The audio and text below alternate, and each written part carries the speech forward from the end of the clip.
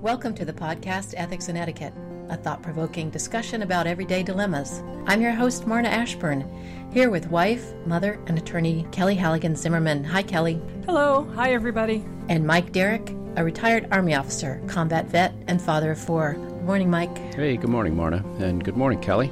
So nice to have you both here with me. Our goal here is to offer you insights and perspectives on sticky situations that will help you examine your choices and exercise your own ethical muscles. Today we've got 3 scenarios that roughly fall under the topic of home ownership. The first one is from a listener. Thanks for writing in. She writes, "Here's a recent, somewhat COVID-related ethical moral dilemma I've encountered.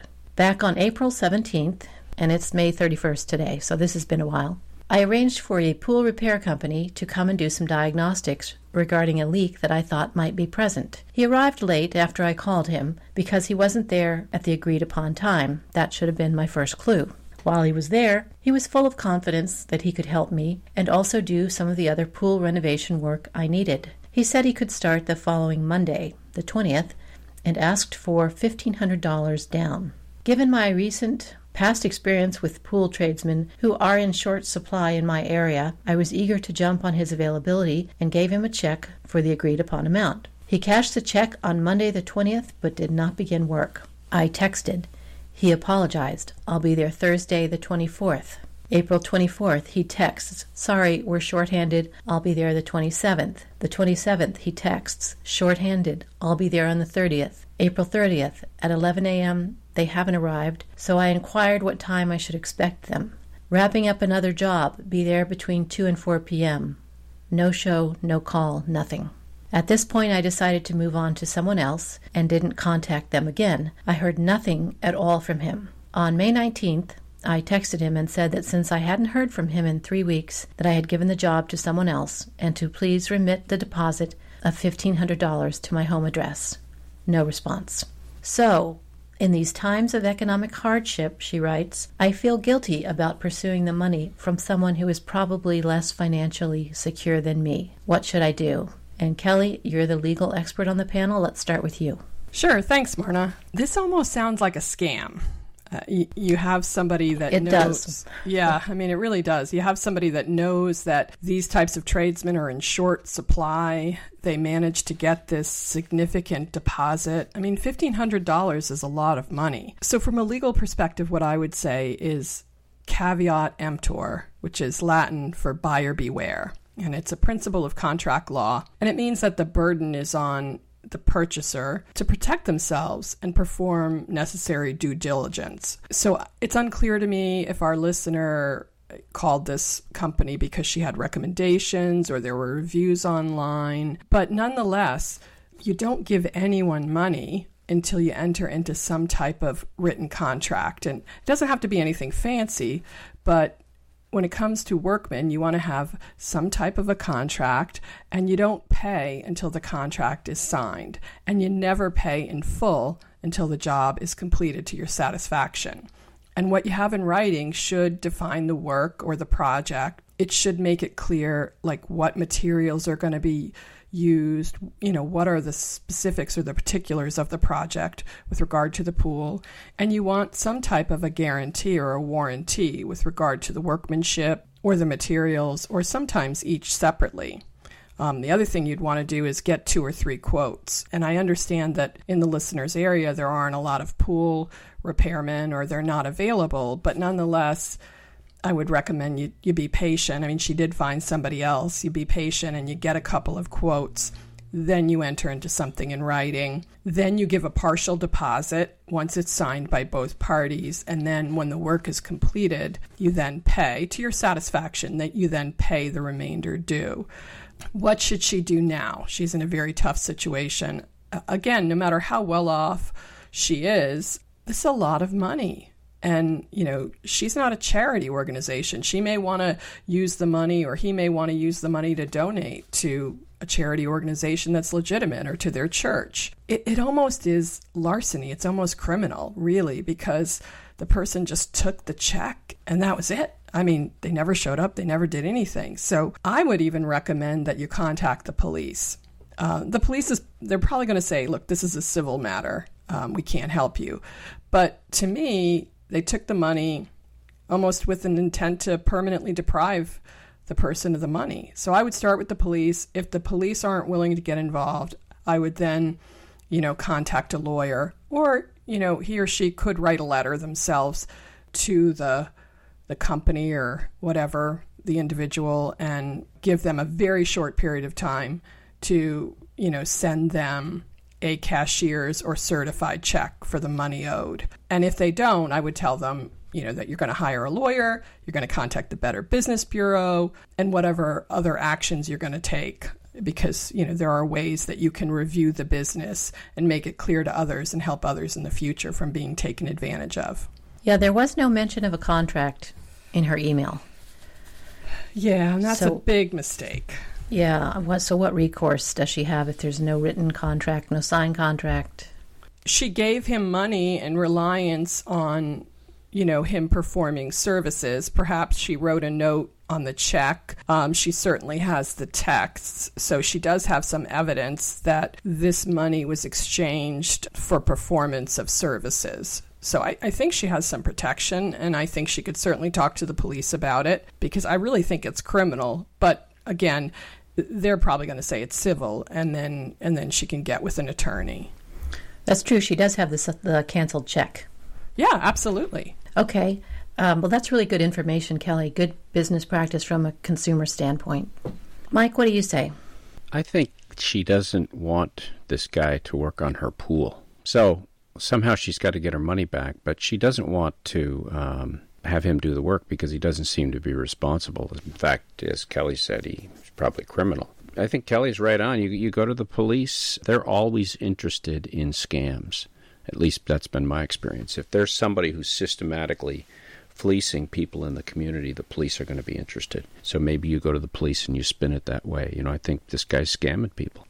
It's interesting she still has his phone number. If it were truly a scam, it probably would be a burner phone where, there was no back and forth. So, somehow he's still out there. He's still at that number. That's something, if she didn't want to follow up herself, the police might help her there. This is not that unusual. At least that's been my experience. It's often not at that amount of money, but there's a lot of people who just unfortunately are out there taking advantage of folks who need help. I don't think she should feel at all guilty about going after the money, because if she doesn't dissuade this guy from doing it this time, he's going to do it to somebody else. So maybe she can think of it that way.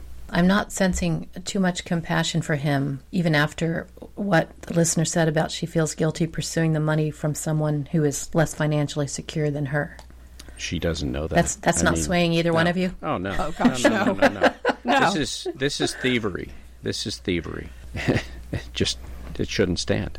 That issue is more the listener's issue than it is about this supposed tradesman. And I agree with Mike. The chances are very good that he's done this to others, even if he's quote unquote legitimate. So, and other people that may not have the wherewithal that she has. So I think she's not going to use him because she's contacted somebody else, but she needs to go after him. And like I said, I think the police may not want to be involved, so then she can either try to handle it herself. And I didn't mention, but in most, jurisdictions, there are small claims courts. So, she could send him a letter, certified letter, give him a brief period of time to get her money. And it should be, by certified or cashier's check to make sure that it's really, the money's really there. And if that doesn't work, she can certainly take him to small claims court herself if she wants, or hire an attorney. And she also should be in touch with the Better Business Bureau and, whatever state organizations. There are a number of steps she can take, which I know takes a lot of time, but really could help others not end up in the same position as herself. Yeah, that is a lot of money in my estimation. Oh, gosh. $1,500 bucks. Sure. Yeah. Now, I'm assuming that this guy would have to have a business license through the city, correct? Unless he was some I don't know how that works in the area. I've lived in the Mountain West, and Las Cruces is sort of on the same longitude. And, it's you gotta be licensed to do these things. Although there are a lot of fly-by-night outfits.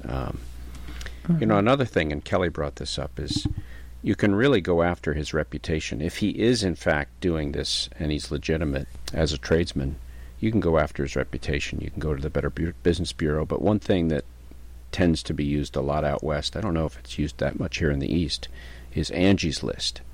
So Angie's List is a pretty good resource for people who want to find a tradesman who can do something and then get a sense of the quality of their work. And tradesmen who care are really protective of their reputation on Angie's List, and you can go after that. Yeah, because people really pay attention to reviews and recommendations. They do. I think we're going to do a show about that as well. Yeah. I mean, that's how I don't hire anybody unless usually they're personally recommended, but I also look online. And even buying, my son just wanted to get a bed for his room, and, we looked online. He picked one out, but I said, hey, let's look at the recommendations. Let's see what's out there. Mm-hmm. Okay, well, that was very helpful, and I hope you get your money back. Another scenario after the break. Stick with us.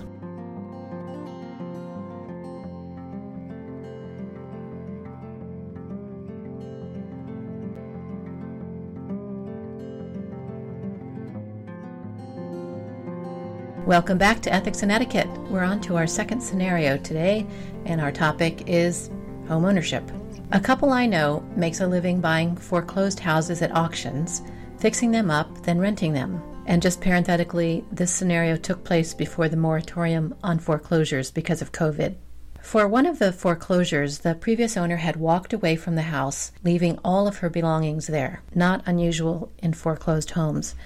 She subsequently could not be located. Everything, to include clothing, kitchen supplies, furniture, curtains, books, etc., was left in the house. By rights, it all belonged to the new owners, and they could dispose of it as they wished. But in sorting through the contents of the house, they found a box of baby memorabilia and scrapbooks containing childhood photographs of the previous owner and her daughter. Very personal stuff. Does the new owner have an ethical obligation to try and find the previous owner and return the photo albums and memorabilia? Or is this, quote, just business, and can they pitch it in the dumpster with all the other unwanted items? Mike, I'm going to go to you first. What do you think? Yeah, I think you make a legitimate effort to find that previous owner, and you get an address, and you just consider it part of your business cost. You go down to UPS, you put it all in a box, and you send it to whatever that address is, if you can figure that out.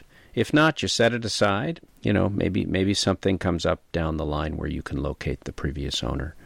But when you have a situation like this, you have to imagine that whoever owned that home before, their life blew up. Something went sideways. Could have been loss of a job, could have been a break in a personal relationship. Unfortunately, it could have been an issue of addiction, something like that. But when you walk away from an entire life like that, something went horribly wrong. And so this could be a very important step for that person to sort of rebuild their life, to have those important artifacts and memories back.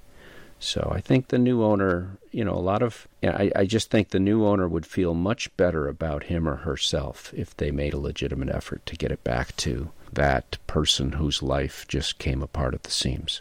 Yeah, the exposure I've had to people who buy foreclosed homes is, you're right, the owner's life just goes sideways somehow. There's either an emotional or psychological issue, and they lose their home, and it's very sad. What do you think, Kelly? Yeah, I agree.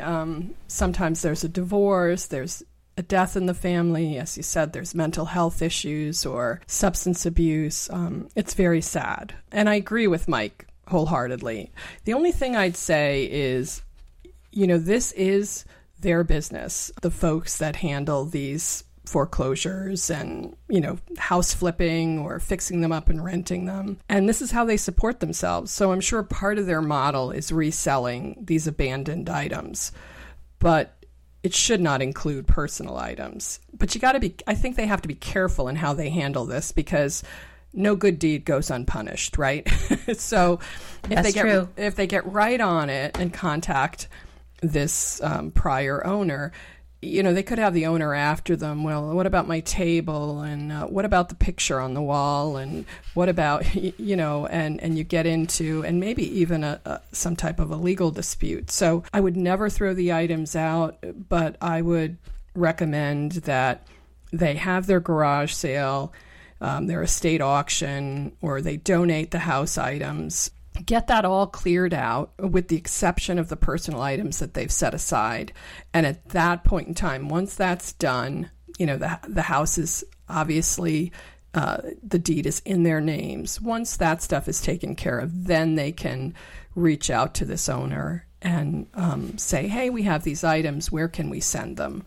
And if there's no response, I agree with Mike. You set them aside, you put them in a safe place, and unless they're just massive in size, I would try to hold on to them maybe every year or two, see if you can locate the person, or at least if the person reaches out to you, and they should be able to find you based on public records, you would be able to turn the items over to them. So I'm hearing you both say you make a legitimate effort to return these personal items to the previous owner once ownership of the house is established.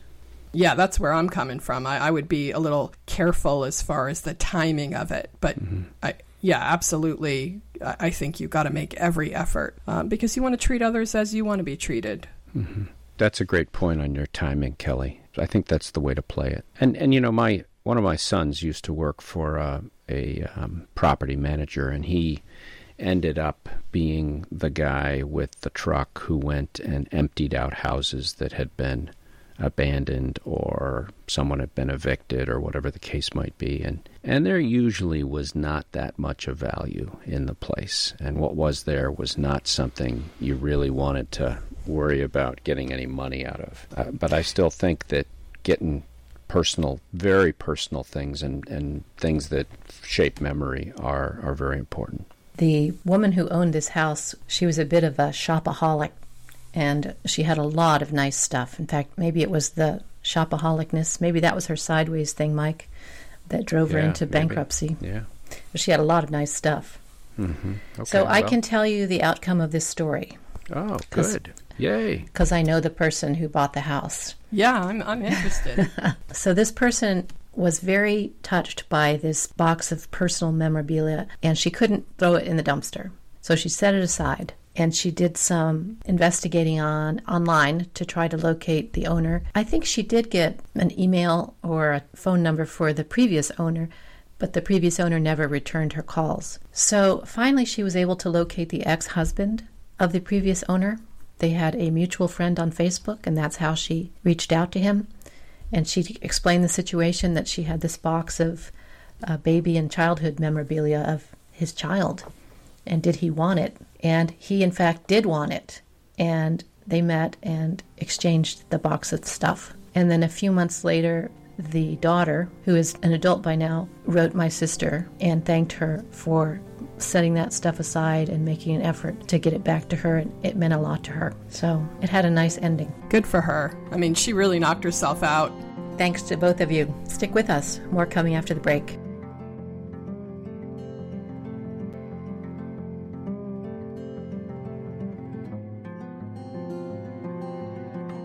Welcome back to Ethics and Etiquette.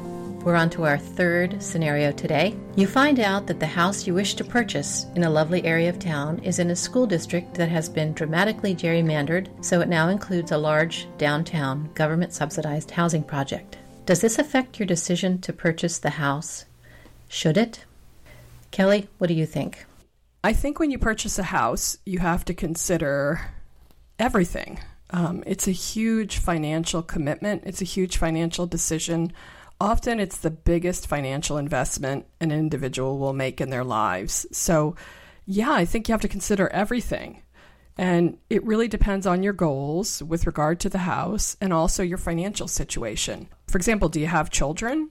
If you have children, are you comfortable having the children go to a school that may not be that strong? It's unclear to me what bringing in this government-subsidized housing project means. If it doesn't mean anything and your school district is strong and highly rated, who cares? However, if the school district is not well rated, that affects resale value.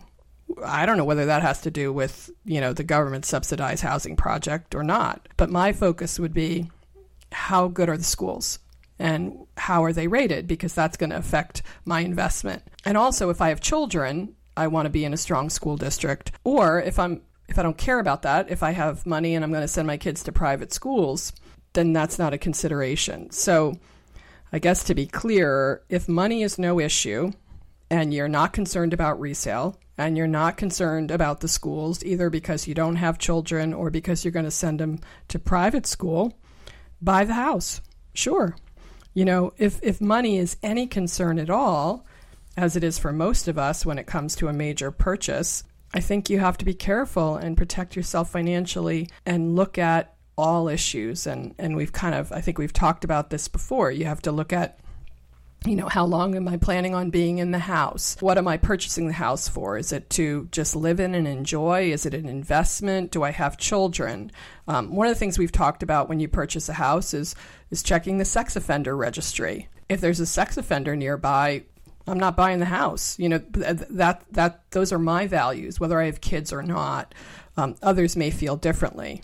The fact that the subsidized housing project is in the school district doesn't bother me at all. In fact, it could be a positive because, I would want my kids to be exposed to diversity, but only if the school district's strong.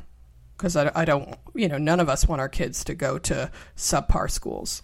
So those are some big ifs you mentioned there. If money's not an issue and if you can send your kids to a private school. Yeah, because when you purchase a house, at least, I've moved around a lot my whole life. So my focus is always resale. And obviously you don't want to lose money.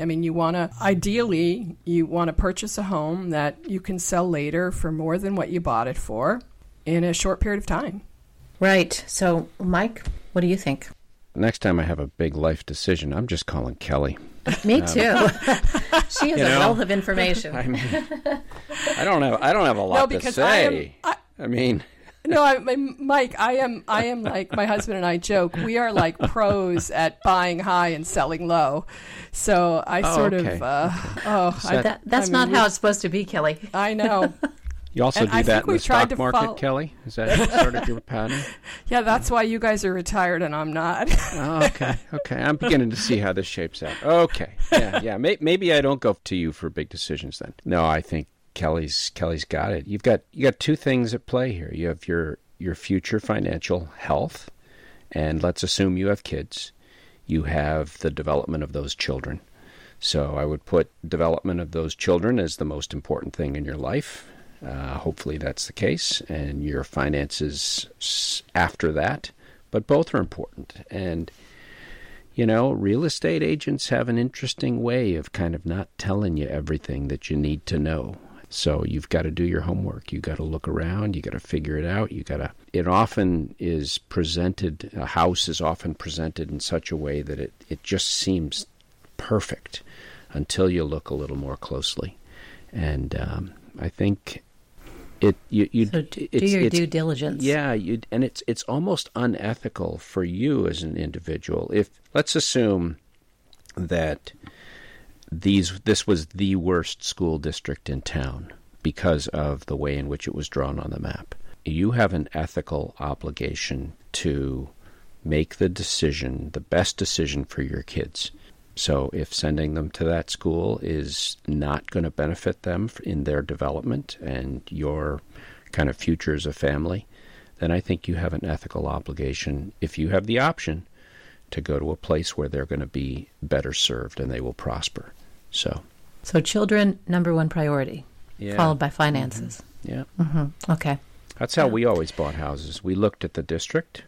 We looked at proximity to the schools so that we wouldn't, we lived in a couple places where I spent so much time sitting in the car in traffic, driving kids to and from. And that's a killer on quality of life. Yeah, at their expense and at my expense. And also one could argue their safety. Later, as I guess we got smarter, which is always a good thing, you looked at the school district you wanted your kids to be in, and then where you were in relation to the school based on time of travel. Okay, well, this happened to me, so I can tell you how it all worked out. All right, Marna. Good. We had our heart set on this lovely home, in a nice neighborhood, in a nice part of town. And we were doing our due diligence. We went to the elementary school, and it was a very, very old school. As we were walking around, I thought, man, this place is so old. What a dump. And then I looked a little closer, and although it was old, it was not a dump. It was very well taken care of. The walls were freshly painted. The floors were waxed. Everything was nice and neat. The principal was lovely. She made an effort to meet my children and make sure they felt welcome. I considered the inclusion of the project in the district. When it was a very good district, by the way, Kelly, the schools were very good. And the more I thought about it, the more I thought that I wanted my kids to be exposed to diversity. I mean, they were military kids, so they were anyway. But I felt I can't pad their lives forever, so let's do this. And we ended up buying the house. And a postscript to that is I used to volunteer in my son's classroom. He was in second grade, and I was the reading tutor. And so a lot of the students I tutored were from the projects because they weren't getting a lot of exposure to reading at home. And there were maybe 3 kids per class from the projects, and they were just enchanting. I became so fond of those little kids. And in the end, I was the one who was blessed because I had the exposure of being able to work with them on their reading. So it all worked out. It was positive all the way around. That's great. So dare I ask how the house sold when you went to move? It didn't sell right away. We rented it, and then 2 years later we sold it. Occasionally a tough sell because there were elementary schools in the same town that were brand new. Right. So, yeah, when you compare that. But I did learn that the physical plant of a school has almost no bearing on the quality of the education. Yeah, I was going to say, I mean, who cares about the physical infrastructure, unless it's just crumbling? That doesn't matter. It's the people, and it's the education. And if the school district is well rated, that's what matters. At this school, it was so old that some of the teachers had actually gone to elementary school there. Oh, really? So it was pretty darn old. But it was well cared for. It was well cared for. They had a custodian there who just took super good care of the place. So it was good. And it was a real eye-opening experience for me and a good lesson for me to pass on to the 2 kids. Oh, that's great. We'll be right back with some endnotes.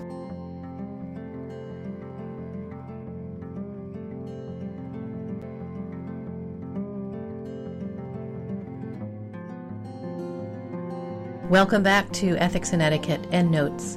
This is the part of our show where we like to leave you with something to think about for the coming week. It may or may not be related to our topic this week.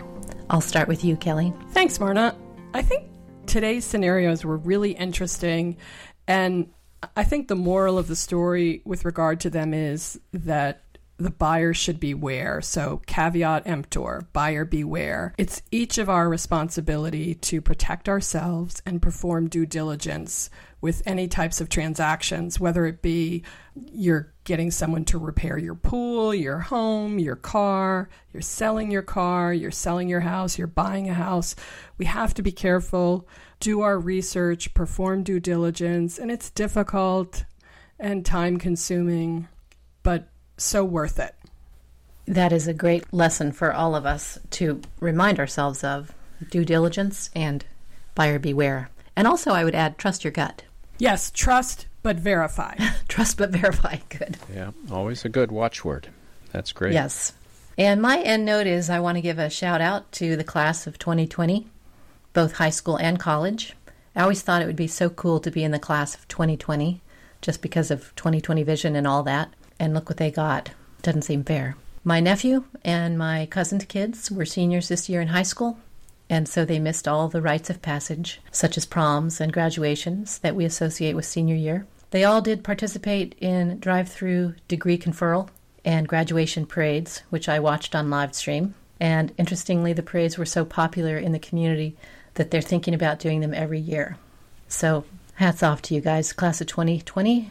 And I want to get personal a little bit here. Some of you may or may not know that Kelly and I went to college together back in the 80s, and she was a year older than me. It was her graduation weekend, and she and the other seniors were preparing to finish their time as students. And I hadn't prepared myself emotionally for their departure, and it really blindsided me. the grief was like a gut punch. And this was pre-internet, pre-cell phone, and there was a chance that we'd never see each other again. In fact, in the intervening years, I think Kelly and I saw each other twice. I hadn't had a chance to say goodbye. This year's college class didn't get a chance to say goodbye either. They left after spring break and never came back.